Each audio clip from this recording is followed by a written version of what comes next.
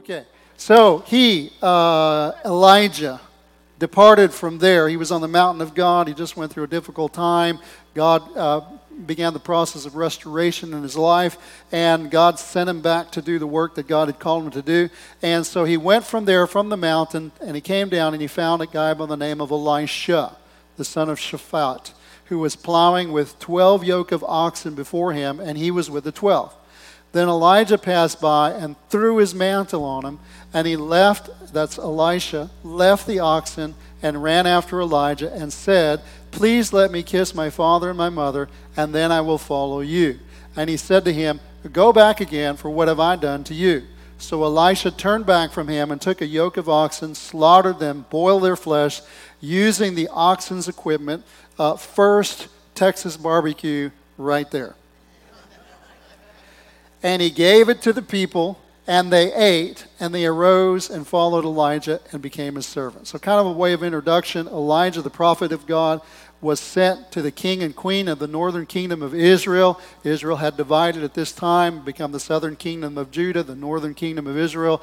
And the northern kingdom of Israel had gone astray from the commandments of God. They began to serve idols, Baals, and Asherahs. And so God sent Elijah to the king and queen and to the people of that land to confront them because of their idolatrous behaviors, as the king and queen led the people of that had been the people of God into abandoning their worship of the one true God. God sent him with the word of the Lord and gave him the means to stop the rain over the land, which he did for 3.5 years. After 3.5 years, there was an incredible confrontation with the false prophets of Israel. Elijah, at the direction of God, won an incredible victory whenever he called on the God of whom he served. And then God lit a fire, consumed a sacrifice. And then the people were all watching this. They started to cry out, "The Lord, He is God." Not Baal, not Asherah, the Lord, He is God. And God used that to tear down many of these foundations of this false system of worship. Unfortunately for Elijah, the battle did not end on that day. Being confronted by the ruling evil power over the land, speaking through the queen Jezebel, Elijah became afraid and ran for his life. As I said before, after a time of restoration, God renewed and refocused Elijah and got him back on track. God then commissioned him to anoint those who would help him finish the job he was originally sent to do. And one of those whom he anointed is Elisha, whose call to serve God we will be looking at today. So I think all of these start with the letter S, and sometimes there's a better word for it, but the homiletic side of things, the preaching side of things, my pastor did this, and I just try to do this as well. Sometimes if I can, I will start everything with the same letter. So the first point we're going to look at, the summons of God. 1 Kings 19:19, Elijah departed from there, found Elisha the son of Shaphat, who was plowing with 12 yoke of oxen before him, and he was with the 12, and Elijah passed by him and threw his mantle on him. The mantle that Elijah threw on Elisha symbolized the office of the prophet in which Elijah functioned. If you remember, John the Baptist wore a garment of camel's hair. Well, it wasn't just a garment of camel's hair. It's not like he went to Dillard's and said, "I want your best camel hair garment, please." That was actually a sign of a prophetic office, of a prophetic call. And so it could be that that's what he was throwing on Elisha, but it symbolized the office of the prophet in which Elijah functioned. When he threw his mantle on Elisha, Elisha knew that God was calling him through Elijah to serve as the next prophet to Israel. Now, what I want you to notice is that Elisha was going about just doing life. Right? In his case, he was a farmer. If it was us today, we would say we're a businessman. And it appears to me that he was a profitable one at that, because he wasn't just plowing with one tractor, he had 12 tractors. He had 12 yokes of oxen. And I'm sure that he was just living life, doing what he knew to do. Even though he was part of the people of God, that didn't mean that he wasn't necessarily working in the church. He probably did go to synagogue. Maybe he grew up hearing the Bible stories. Maybe he even every so often went to church. But to be called to the service of God, I don't believe was really on his radar. In the middle of his life's activities, in the middle of working at the plant, in the middle of working at Walmart, in the middle of serving in a restaurant, in the middle of his life's activities, then all of a sudden a prophet of God, a man of God shows up and prophesies into his life or prophetically declares to him that he has a call on his life. And it's not just a call to serve God, but a call to serve God in what we would call a ministerial capacity. Okay? Psalms 139 verse 16 says about the Lord, "Your eyes saw my substance, being yet unformed, and in your book they were all written, the days fashioned for me, when as yet there was not one of them." So I want you to know from that scripture what the psalmist is saying is that before I was ever created, God already knew what he had created me to be and destined me to be. Now, here's the thing. Many of us go through life and we never find the destiny of God for our lives. We live life, but we never live life finding what he purposed us to be. It's one thing to just live life. It's another thing to live life according to what you were created to be. I found before I got saved, my big struggle in life was I didn't want to do whatever it is everybody was counseling me to do. You know, I was a fairly intelligent individual. I'm not saying that. They were saying that. All right? So they said, you should be a doctor, or you should, what's the most profitable thing you can be? That's what you should be. Well, I don't want to be a doctor. You should do this. Well, I don't want to do that. And I felt like there was nothing that what I really wanted to do at that particular time. I didn't grow up in church. I had no concept of God. I had no concept of ministry. What I wanted to do at that particular time is I wanted to do something called Peace. What's the name of that group? Peace Corps, yeah. I wanted to help people. I just wanted to do that. But that wasn't on our radar. It wasn't on my family's radar. It wasn't on our culture's radar because that we didn't know God. I didn't find out that we were actually Catholic until I got saved. And then my parents said, "You're Catholic." Okay, well, I didn't know that. All right? So we just had no concept, really, or God was not a part of our life. And then all of a sudden, I began to be invited to church. I went to church, starting hearing the gospel. But here's where I was going with that. Even though it was important not to go to hell, I didn't want to go to hell. Even though, going to heaven is important, I'm not saying that I don't want to do that. I do want to do that. I want to go to heaven. I don't want to spend eternity in hell. But I wasn't really wrestling with those. I was wrestling with now. I wanted my eternity to be secure, but I was wrestling with now. I didn't just want to have a good reason I didn't want to just have a good death. I wanted to have a good life. Right? It's important to have a good death, but I want to have a good life. I want to have a good reason to live. I wasn't suicidal. I wasn't depressed. I wasn't any of that. I just needed to have a purpose in my life. And when I got saved because God gave me purpose in life. It's like I found who created me, and in finding who created me, I was going to find what he created me to do. Amen? I had a reason to focus, a reason to live. I wasn't just going out sailing if I was a boat. I had a light in the distance that I was sailing towards. And that was important for me. In Jeremiah 1:5, God says to Jeremiah, "Before I formed you in the womb, I knew you. Before you were born, I sanctified you, and I ordained you a prophet to the nations." God didn't reveal Jeremiah's call until he was about 17 years old. So for 17 years of his life, he was just living. And then all of a sudden, God shows up and he says, "I know you've been living, but I'm telling you, this is what I called you to do." And when God revealed himself to me, he wasn't just saying, "Hey man, I want you to get saved." He was saying, "I have a purpose and I have a destiny. This is what I've created you to do." And by the way, every last one of us has been created by God, destined by God to do something. Doesn't mean that you're all going to be in a pulpit preaching, but we'll all be declaring the goodness and the glory of God if we come into connection with God, but we might be doing it in the business world. We might be doing it as a teacher. We might be doing it as an educator. We might be doing it as a nurse. We might be doing it as an artist. We might be doing it as an entertainment. We might be doing it in politics. You said politics in church. God calls people to go into government. We need Christians to go into government if you're called to go into government, because how in the world are we going to change this world by just sitting in church and doing nothing? Well, prayer is something. Yes, prayer is something, but prayer only means something when you're willing to do something and back that prayer up with something. You can pray about getting people saved all day long, but if you don't go out and talk to them, they're not going to get saved. I'm meddling now, sorry.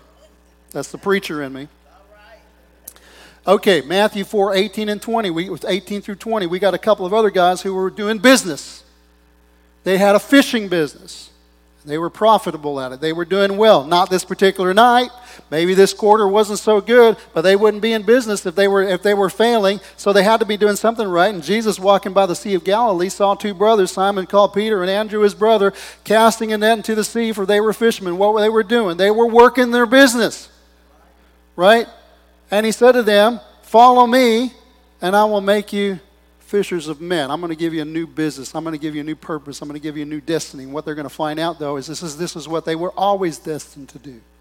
God didn't just all of a sudden now say, change my mind. I don't want you to be fishermen anymore. I want you to be this. I want you to be my disciples. I want you to be my apostles. No, from the beginning of time, he had foreordained that to them, but he was just now revealing it to them. I don't know about you, but I want to know my purpose before I get too far along doing something else. Now, I'm grateful that God called me when I was 21 years old. God saved me, and God called me when I was 21 years old. But I'd have been even more grateful if I'd have known from when I was 12. But I'm grateful either way, because if not, if I hadn't revealed himself to me, I'd still be a wandering Aramean, to use biblical language, right? So anyway, when he called them, they immediately left their nets and they followed after him. These men who we know as apostles were like Elijah, minding their own business, literally.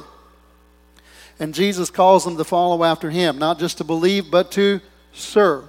And what I want to emphasize this morning is that you may be aware already of a call of God on your life to serve him, but for some, it may never have been on your radar. It may not have been anything you ever wanted. Yet that doesn't mean it wasn't on his. Today might be the day that he walks over to you and calls you to follow him, or he walks over to you and throws a mantle of service on your shoulders by speaking to you through the Spirit of God, through somebody as they're praying for you, that God has a call on your life. Reminds me of Uncle Sam, little finger pointing. You know, what is it? I want you, right? So, second point we're going to look at, again, starts with the letter S, the supremacy of God. 1 Kings 19 through 21, Elisha left the oxen, ran after Elijah and said, please let me kiss my father and my mother, and then I will follow after you. And he said to him, go back again, for what have I done to you? Now I want you to see that Elisha means God is salvation, or my God is salvation. Now, what we find is that when he had the mantle thrown on his life or placed on him, when Elisha was called to become the next prophet of Israel, he ran after a guy named Elijah. Their name sounds the same, but it's not the same, and it means something different. Why is this significant to me? Is because Elijah means God is Lord, or my God is Lord. So Elisha, my God is salvation, is running after my God is Lord. So to truly experience the fullness of the Christian life, to truly experience what it is to be a follower of God, we must embrace and accept this quality of God called the Lordship of God. All right? To truly experience the Christian life and all that God has intended it to be, you must embrace the foundation that God is Lord. Second, in order to understand the calling of God, we must grasp and solidify the foundation of that relationship. And basically, it's very simple. He's Lord, we're not. He's in charge, we are not. He leads, we follow. There's too many people that get saved today that are inviting Jesus into their life. But when you're inviting Jesus into your life, you lead, he follows. Wrong foundation for a godly type relationship. Well, I want Jesus in my life. I'm not saying from that to be reconciled with God is not good, but Jesus didn't say, hey, I'm going to follow after you. He said, no, if you were to come after me, you must deny yourself, and what that really means is deny your right to self-rule. Take up your cross, die to yourself, and follow after me. So the throne of your life only has room for one person to sit on that, and that's either going to be you or it's going to be God. And here's the thing. You're in church this morning.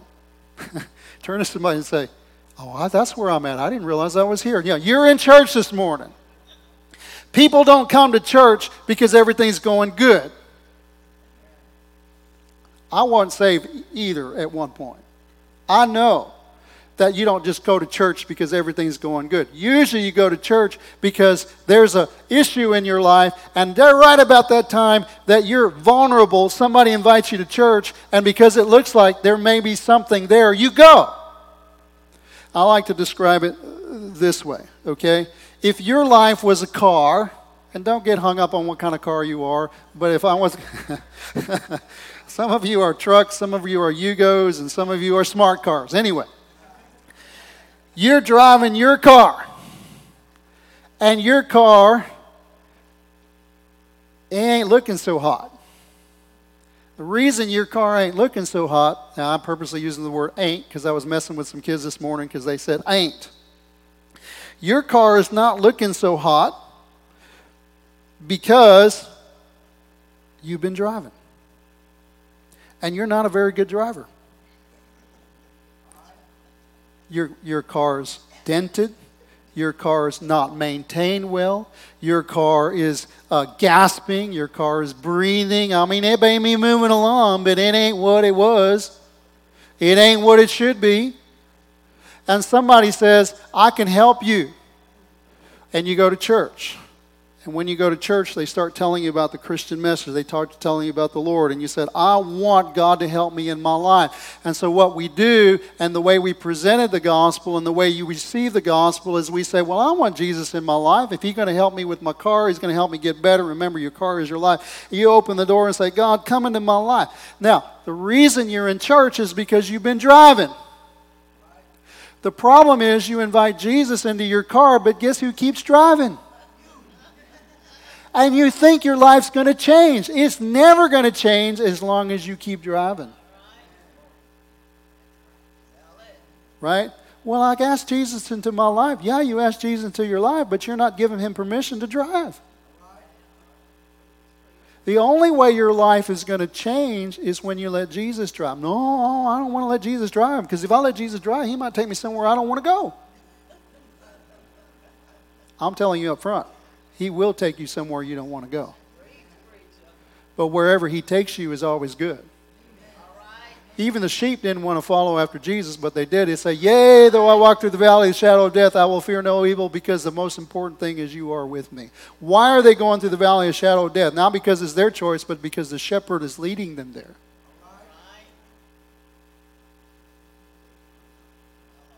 Thou preparest a table before me in the presence of mine enemies. Thou anointest my head with oil. My cup runneth over. But I'm not going to get there unless I'm willing to follow him through the valley. I'm not going to get to the promised land unless I'm willing him to follow him out of Egypt into the desert.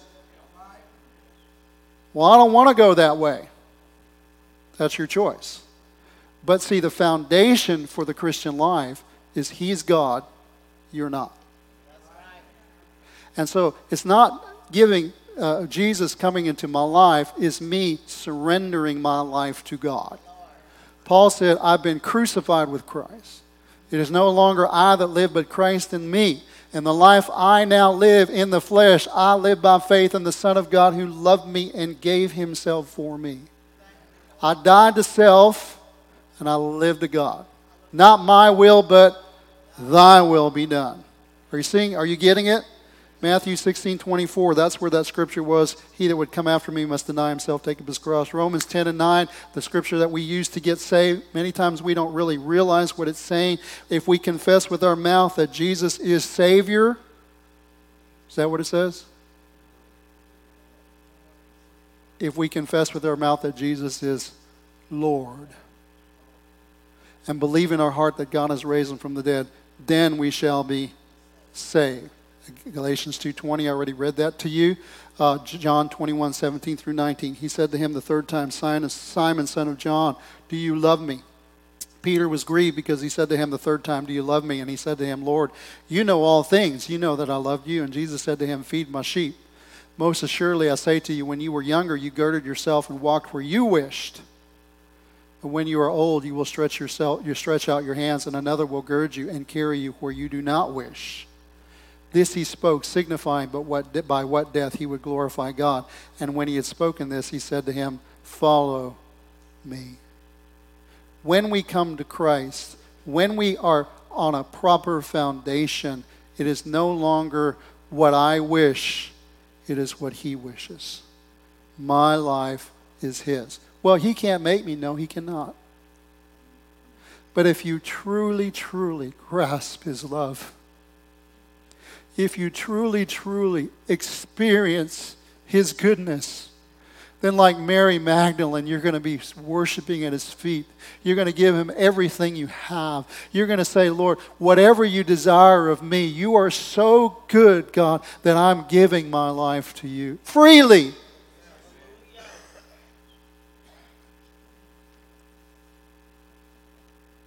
So the third point we get to is the superiority of God. 1 Kings 19:19 through 21. And he left the ox and ran after Elijah and said, please let me kiss my father and my mother, and then I will follow you. And he said to him, go back again, for what have I done to you? So Elisha turned back from him, took a yoke of oxen, slaughtered them, boiled their flesh, using their oxen's equipment, and gave it to the people, and they ate. So two different ways of understanding this text. First, it can be understood as Elijah telling Elisha, and this is how I used to understand it, it's your call, not mine. It's his call, not mine. You received it. Now you do with it whatever you think you should do. If you want to embrace the call, embrace the call. If you don't want to embrace the call, don't embrace the call. That's up to you. Your call. Second way of understanding this is Elisha is telling him, fine, you go and do what you say you need to do, but remember today what's been done to you. Don't forget the call. Don't forget what God has done in your life. In other words, whatever you do, don't forget the primacy of that call. Matthew 6:33 says, seek ye first the kingdom of God and his righteousness, and all these things shall be added unto you. I remember when I was working for my pastor, I tell this story a lot, but it means something to me. Hopefully it'll mean something to you. He would tell me when I was working for him, this many, many years ago, that he had friends that were pastors, and they went through rough times in ministry, so they had to get a secular job. And when they got a secular job, one thing that they realized when they were doing secular work, he said, you don't have to deal with the contentions. You don't have to deal with all the problems. You don't have to deal with all the responsibilities. You're not anxious. You're not fearful. All these kind of things. And so they didn't go back to ministry. And I thought to myself, I don't want that to ever happen to me. And I actually have a sense that everybody goes through this. And when I was a pastor, for 5 years, and very quickly you can become disillusioned with pastoring because you're dealing with real people, and then there's also an enemy, and he wants to do everything he can to steal, kill, and destroy. And so after 5 years, I no longer wanted to pastor, and after 5 years, the people I was pastoring no longer wanted me to pastor. So we both mutually agreed it was time for me not to pastor there anymore. So I decided I was going to be an evangelist. That was a mistake because it was me wanting to do that, not the Lord. And so I tried. I couldn't find anything. I tried to get something. So I ended up the only job I could find, and here's the reason I took this job, because I had opportunities. I had a bachelor's degree. I had a master's degree. But in order to do something, people won't hire you if they think that if they train you, you're going to go back to do what you were originally purposed to do. And so I had somebody actually counsel me. I can get you a job in the plants. Just don't tell them, that you have a master's degree, or tell them that, you want to go back to pastoring. Well, but that would be lying. And he said, you want to get a job, it's what you have to do. And something inside of me remembered those guys that my pastor had told me about. And I said, the most important thing that God has placed in my life is a call to serve him and how he chose me to serve. It doesn't mean that it's wrong to work and to get a job, to have to do this, but I can't forget the primacy of the call. I can't forget that is who I am. That is what God called me to do. I can't let that become secondary in my life. So I took a job, instead of finding a job that paid $15, $20, $25 an hour, I took a job that paid me $7 an hour. And the job was, remember, I've been a pastor for church, I have a bachelor's degree, I have a master's degree, and the job was to dig pits. For 5.5 months, I dug pits for the telephone people to find underground splices. It was my job to dig the pit. Literally, this is so ironic, literally, because I had a lot of problems in my life. I was angry, I was upset, all these kind of things. But literally, I was in a pit that I dug myself every day. And when that hit me, I said, God, that's not funny.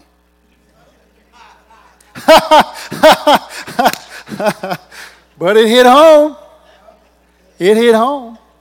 And then my uncle at that particular time came and offered me a job, and he said, I'll pay you like 10 or, I can't remember if it was 10 or 12. I think I only ended up, at the end, I was there for 3 years, and I think I only ended up making $14 an hour. And he told my brother once, he said, if your brother would just commit to me, I would really take care of him. But what did it mean to commit to him? It would mean I have to say goodbye to my call. And I remember every day, many, many days, walking into churches, no matter what, how much I'd been hurt, no matter what, God began to restore and heal me. But I remember thinking to myself when I was working that job, as if I could only turn the keys of the door, of the church door again. If I could only open the keys of the church door again. And 3.5 years later, the Lord led me here.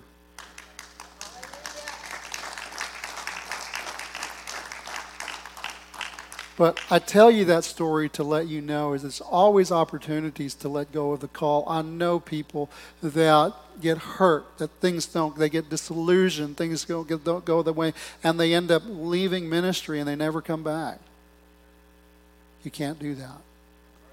You can't lose the, what did I call that? The supremacy of the call. You can't lose that. What we see Elijah doing next is he's saying goodbye to his family. Matthew 10:37 through 39. Jesus said, he who loves father or mother more than me is not worthy of me. He who loves son or daughter more than me is not worthy of me. He who does not take his cross and follow after me is not worthy of me. He who finds his life will lose it. And he who loses his life for my sake will find it. Can I counsel some of you younger guys that aren't married yet? Don't marry somebody that is not willing to embrace the call. We don't need to be alone. We don't want to be alone. God said it's not good to be alone. But loneliness is not a reason to marry whoever's available. Because if they don't have the same passion and the same desire and the same call to follow after God, you're going to be at a struggle and you're going to try to figure out what I need to do because I want to serve God, but my spouse doesn't. You've got to determine what is the most important thing in your life. And I'm telling you I'll be 59 years old. I got saved when I was 21. I'm telling you from my life that the most important thing you can do is find someone that is compatible with you in your call, in what God has called you to do. I found somebody, actually, she was saved before I was, but wherever I felt like the Lord wanted me to go, my wife was willing to go with me. She was willing to work so that we could have fulfill the call that we have on our lives. Right? And so I'm thankful for that. But imagine, and I know people that imagine that they feel like they have a call in their lives, but their wife doesn't, and their life is miserable, can even be described as hell on earth, because they're double-minded in the way they're living lives, and many of them leave ministry because they can't fulfill the ministry in their life because they need to take care of the family. All right? So be careful about who you marry. The Bible does say he who finds a wife finds a good thing, right? It's a good thing to find a wife, but make sure you find a compatible wife. Not just one that is a Christian, but one that is willing to embrace the call that you have in your life. So we are also seeing Elisha say goodbye to what was his previous life. And when he was saying goodbye to his previous life, he's burning his bridges and fully committing to do what God has called him to do. And I want you to know that's a difficult thing to do. I hear these guys getting on YouTube sometimes and said, you want to serve in ministry, but you don't want to ask for money, or you don't want to be in a position where that's hogwash. What they're basically saying is, you get yourself in a position where you can serve God and you don't have to worry about money. Well, that's wonderful, but they don't work that way. You're going to serve God whether the money's there or not, and you have to trust God to provide. You're not going to serve God when everything's going good. That's really what they're saying. You get everything going good, and then you can serve God. No, You serve God, and then you trust God to take care of the rest. Are you hearing what I'm saying? God's faithful, but you're going to have some faith. You're going to have to trust God. You're going to have to step out on the water sometimes when He says go. He's got to be first in your life, right? Philippians 3, 7 through 8 says, what things were gained to me, Paul says, these I've counted as loss for Christ.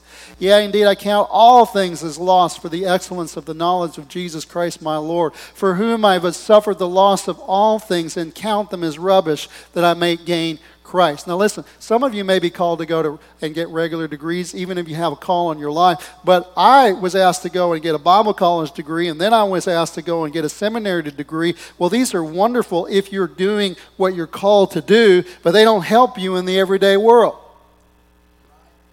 So what am I doing? What I had to decide to do is I didn't think this all out, but the bottom line is I burned my bridges. Right? Because I could have gone and got a engineering degree and then started serving ministry in case something failed, and then I can go back to engineering, but I'm not burning my bridges, am I? Now, if the Lord leads you to do that, that's one thing, but He didn't lead me to do that.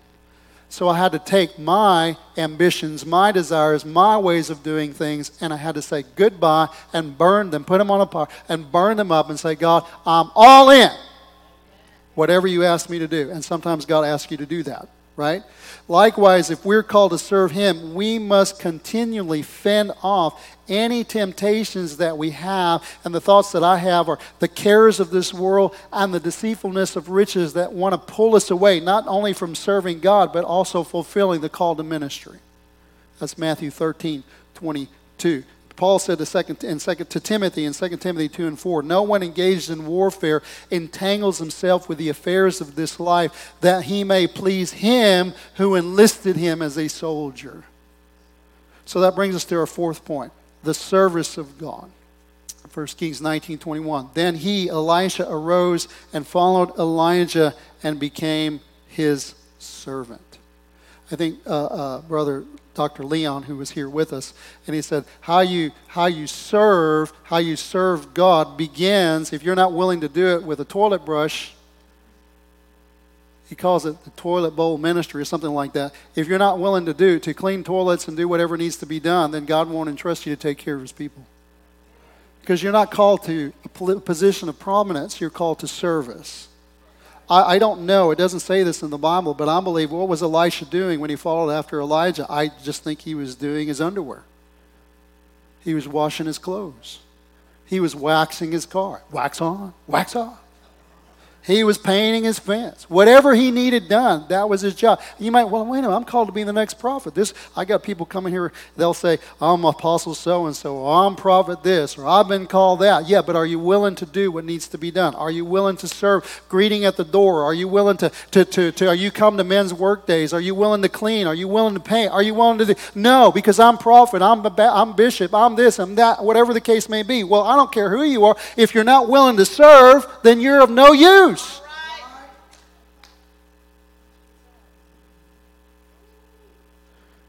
The last thing, but not the least, is the call of Elisha. That Elisha was not called to a position of prominence. He was called to serve. The call of God is a call to serve God by serving His people. Jesus said in Matthew 9:36-38, but when He saw the multitudes, He was moved with compassion for them because they were weary and scattered like sheep having no shepherd. And He said to His disciples, the harvest is plentiful, but the laborers are few. Therefore pray the Lord of the harvest to send out laborers into His harvest field. To do what? To take care of the people. Why do we serve God by serving his people? We do so because of love. Love and service are intertwined. I like a new word I learned. They're conflated. They mingle together. Love, true godly love, serves.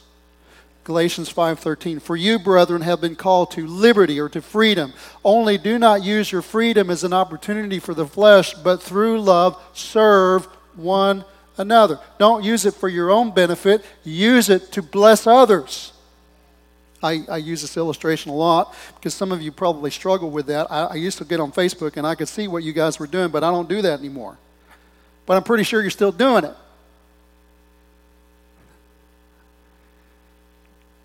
Hello.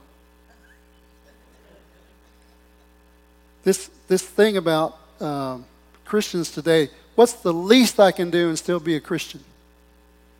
Can I drink and still be a Christian? Can I go to the bars and still be a Christian? Can I go to a disco and still be a Christian? Can I play the lotto and still be a Christian? And the point is not, I'm not going to address all these subjects, but the point is, what's the least I can do and still be a Christian? But all you're worried about is you.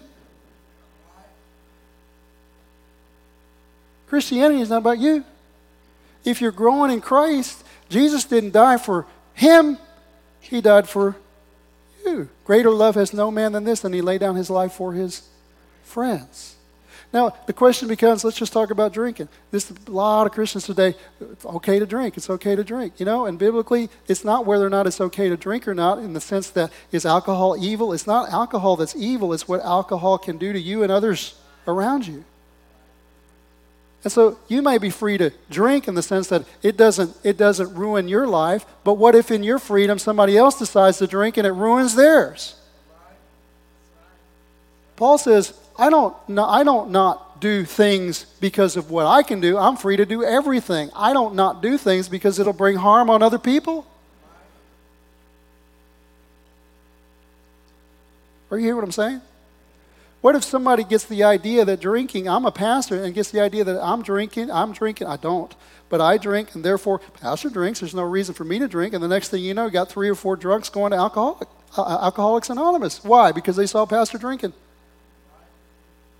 You see, that's a selfish way of living life. That's an immature way of living life. As you grow in Christ, it's not about what I'm free to do, it's what will be a benefit for everybody else.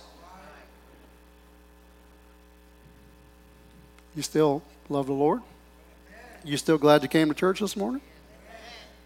I'm just dealing with one issue. But it's not just that issue.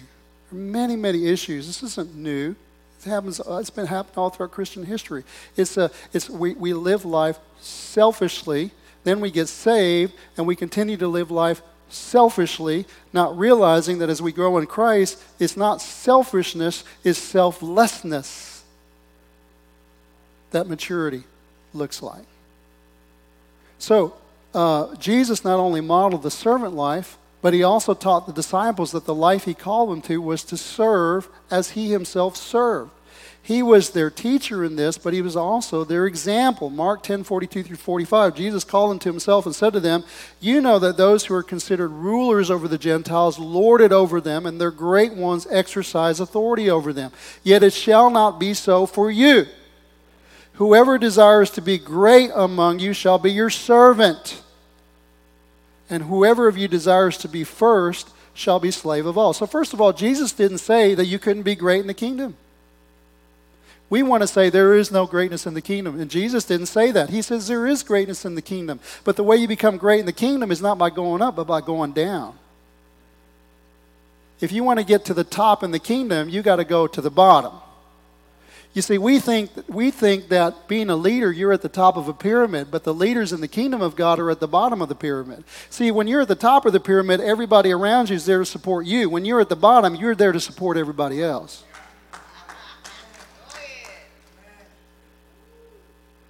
Whoever desires to be great among you shall be your servant. Whoever of you desires to be first shall be slave of all. For even the Son of Man did not come to be served, but to serve. How did he serve? To give his life as a ransom for many. In John 13:12-17, when he had washed their feet, taken his garments, and sat down again, he said to them, "Do you know what I've done for you? You call me teacher and Lord, and you say, well, for so I am. If I then, your teacher and Lord, have washed your feet, you ought also to wash one another's feet. For I've given you an example that you should do as I've done to you. Most assuredly, I say to you, a servant is not greater than his master, nor is he who is sent greater than he who sent him. If you know these things, blessed are you if you do them. In the book of Acts, the apostles, having learned and made service of others the foundation for the leadership of their lives, but now they began to do it for the leadership of the church as well. Because in Acts 6:2-4, the Bible says the 12 summoned the multitude of disciples and said, it's not desirable that we should lead the word of God and serve tables. Let me give you the background. The church was Jewish, but there was a division in the church because there was a division in the culture. If you were a Jew and spoke Hebrew, you were better than a Jew that spoke Greek. Whether that's true or not is not to be debated. It just was. It's kind of like if you've ever known somebody that speaks Spanish from Spain and somebody that speaks Spanish from any other part of the world, the people from Spain believe that they are better than the people that speak any other type of Spanish. Just, is it right? No, but it's just the way they believe. It's what happened here. So what happened was when they were giving away what had come in because of the free will offerings of the people to take care of the widows, they were giving it to the widows that spoke Hebrew first, and then whatever was left would go to the widows that spoke Greek. Well, that's, you would think, okay, Hebrews first, next time Greeks first. No, it was always Hebrews first. It was creating problem. It was creating division in the church. So the apostles, the 12, the leaders of the church got everybody together, and they came to a decision. They said it's not desirable that we should leave the word of God and serve tables. Now, that seems like a bad thing until you understand what's happening here. Okay, they're saying, we can't do what we do and this as well. They're not saying it's not wrong to serve tables, and they're not saying that they wouldn't serve tables, and I'll get you there in a minute. What they're saying is where the Lord has called them to serve, they can't do that well and also serve somewhere else, and I'll show you where that is. Therefore, brethren, seek out among you 7 men of good reputation, full of the Holy Spirit and wisdom, whom we may appoint over this affair, over this business, but we will give ourselves continually to prayer and to the ministry of the word. And by the way, that word ministry is the same word used for serving tables. In other words, they say, just the same as we're going to have people serve tables, we're going to continue to serve God by serving the word. You, the church, give me the freedom to serve you the word. Now, I'm thankful for that. I hope you're thankful for that. Right? I used to, at one time, when I didn't know any better, I used to do everything. Now, I'm not necessarily here in another church. I was doing everything. I opened, turned on the lights, turned on the ACs. I taught Sunday school. I did worship. I did altar service. I did preaching. I closed everything, and I took people to lunch. It was the Rick Helgero show, right? There was a lot of reasons for that, but the bottom line is I was doing everything, but that's not what God's called me to do, and it's not what God's called you to do. If you're doing everything, you can't be effective at one thing. Right? So what does God do? Many hands make for light work. The more people you get involved, I could come in here. I'm so grateful for Wayne. He comes up every week or so, and he mows the grass, but because he does that, I don't have to do that. But in some churches, it's expected that that's what the pastor would do as well. Well, guess what? It's not that I can't. It's not that I won't. But the reality is, the more if I'm mowing the grass, I'm doing maintenance, I'm doing all these kind of things, which I don't mind doing. But if I'm doing all of that, how much time do I have left to be effective in what God's called me to do, which is to serve the Word? Are you hearing what I'm saying? We all have to realize, and the point of all this is that everything is about service. We are still serving, whether it's serving the Word, whether it's serving by helping around the church, whether it's serving by mowing, whether it's serving by teaching Sunday school, whether it's serving by counting the money, by being a deacon, by being an usher. It's all service. And it doesn't matter whether you're back there or whether you're here. It's still serving. It's doing what the Lord wants you to do. So the apostle also describes his summon his call as a call to serve. In 1 Corinthians 9:19, for though I am free from all men, I have made myself a servant to all, that I might win the more. Notice that Paul said that he made himself a servant to all. God made Paul a son and an apostle. Paul made himself in attitude a servant. Right? We're all sons and daughters of a king. That's what God's called us to. But our hearts should be a heart of a servant. A call to leadership is not a call to dominate, control, or manipulate the people entrusted to us by God. Instead, it is a call to lead them by serving them. 1 Corinthians 10:23-24. All things are lawful for me, Paul says, but not all things are helpful. And the context is, all things are lawful for me, but not all things are helpful for you. All things are lawful for me, but not all things edify, or not all things are going to build you up. So in other words, I can do a lot of things, but they won't all be helpful for you. So bottom line is, I don't do them. Let no one seek his own, but each one the other's well-being. Even at the end of his life, when trying to figure out the will of God for what would soon happen to him, it was this foundation of serving that helped him to find out what the next season of his life would be. In Philippians 1:21-26, Paul says, for me to live is Christ, and to die is gain. But if I live on in the flesh, this will mean fruit from my labor, yet what I choose I cannot tell. For I am hard-pressed between the two, having the desire to depart and to be with Christ, which is far better. In other words, I'm ready to go. I want to go. Because life was not easy for Paul. He was in jail. He was hurt. He was stoned. He was shipwrecked. Life was just not easy. The call was not easy for Paul, and he's like, I'm ready to go. Nevertheless, and it's kind of like he's debating here, nevertheless, to remain in the flesh is more needful for you. So for me, it's better to go. For you, it's better for me to stay. And being confident of this, I know that I'm going to remain and continue with all for your progress and joy of faith, that your rejoicing for me may be more abundant in Jesus Christ by my coming to you again. So it's kind of like Paul says, I'm kind of on the fence. I'm not sure what God's going to do. And then all of a sudden he starts to think about what the Lord is like, what his purpose is. And when he comes to the end, he said, well, I want to go to the Lord, but I know the Lord's called me to serve. And so, I know I'm going to be coming again to you, because this is God's heart. This is who God is, and this is what God would have me do. It's not what's best for me, it's what's best for you.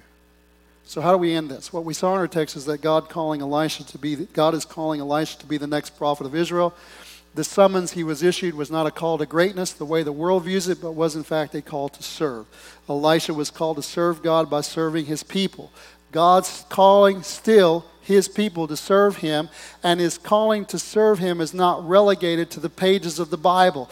God is still in the business of calling people into his service, and he's still calling people into ministry.